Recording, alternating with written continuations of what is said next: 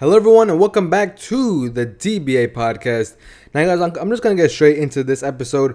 So, basically, today I was on social media, and there was this page that has exposed a bunch of different people, including the whole entire Jet Set Fly situation. Now, this episode isn't gonna be about drama, but I do want to kind of dive deeper into the fact of how people say that they are self-made millionaires, and also why that kind of just boils my blood, and just why that just gives me that sort of itch of it's just not true.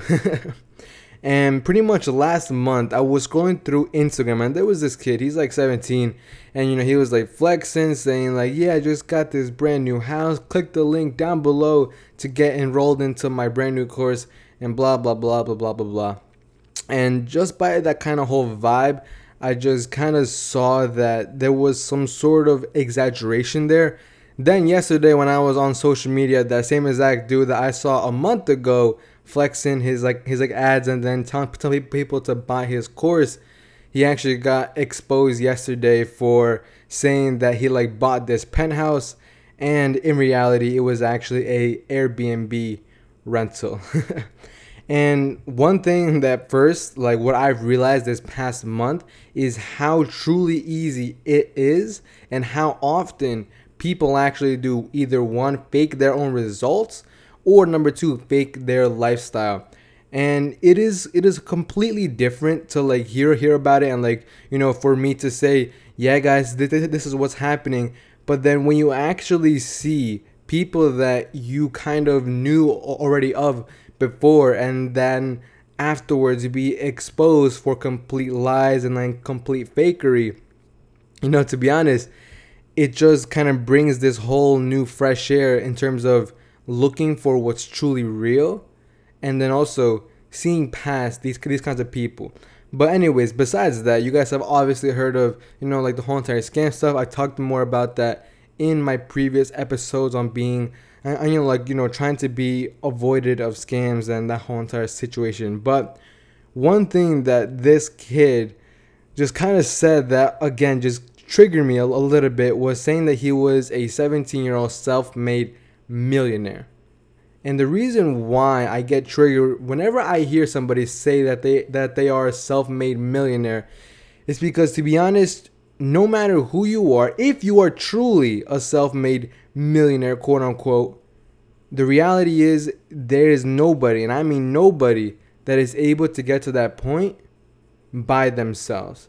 And what I mean by that is there's always people helping you along the way, whether that's your parents, whether that's your brothers, your sisters supporting you, your girlfriend, or especially that team that you build to generate that $1 million revenue. And to be honest, guys, I find it very, very hard to believe that, somebody that is 17, that is a quote unquote self-made millionaire, did it just by himself on his laptop, traveling the whole entire world. I highly, highly doubt that. And the thing is, for me, eventually, once I get to that point, I will never find myself saying that I am a self-made millionaire. Even up to this date, my small successes have never come from my own self. They have never come from my own well-being. Some of the best ideas I've had in business have been from other people, whether that's from the people on my team, from my brothers, from my parents, from my dad, from my cousins. Some of those best ideas that actually generate even more revenue, and then or just inspire me to create some whole entire new system, has actually come from people around me, people supporting me. And that's also one thing that again, it just triggers me, because nobody can get to that point without building a team around them, without building an environment that allows them to grow.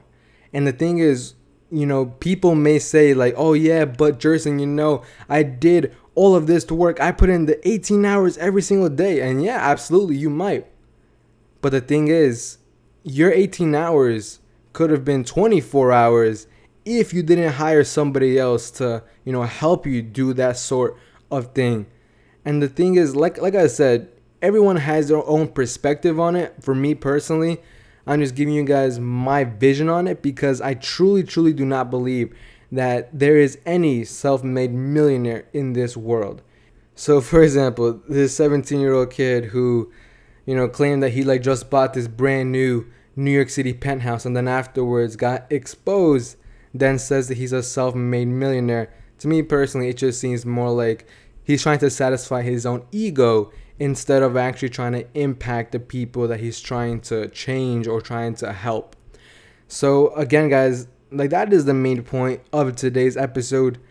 Don't necessarily always see yourself as the only person that needs to, do this, that needs to accomplish this. Because the reality is, every single person that achieves success, whether it's in any sort of area of their life, doesn't necessarily always do it by themselves.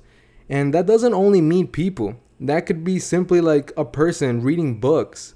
There was this documentary that I was seeing on Netflix of this kid inside Africa where he was basically nobody believed in him in his whole entire village, but he had this desire to bring back water to his village, and nobody believed him. Nobody was telling him that it was actually possible. He was literally the only one in his whole entire village that had the vision to bring back water to his village for the crops.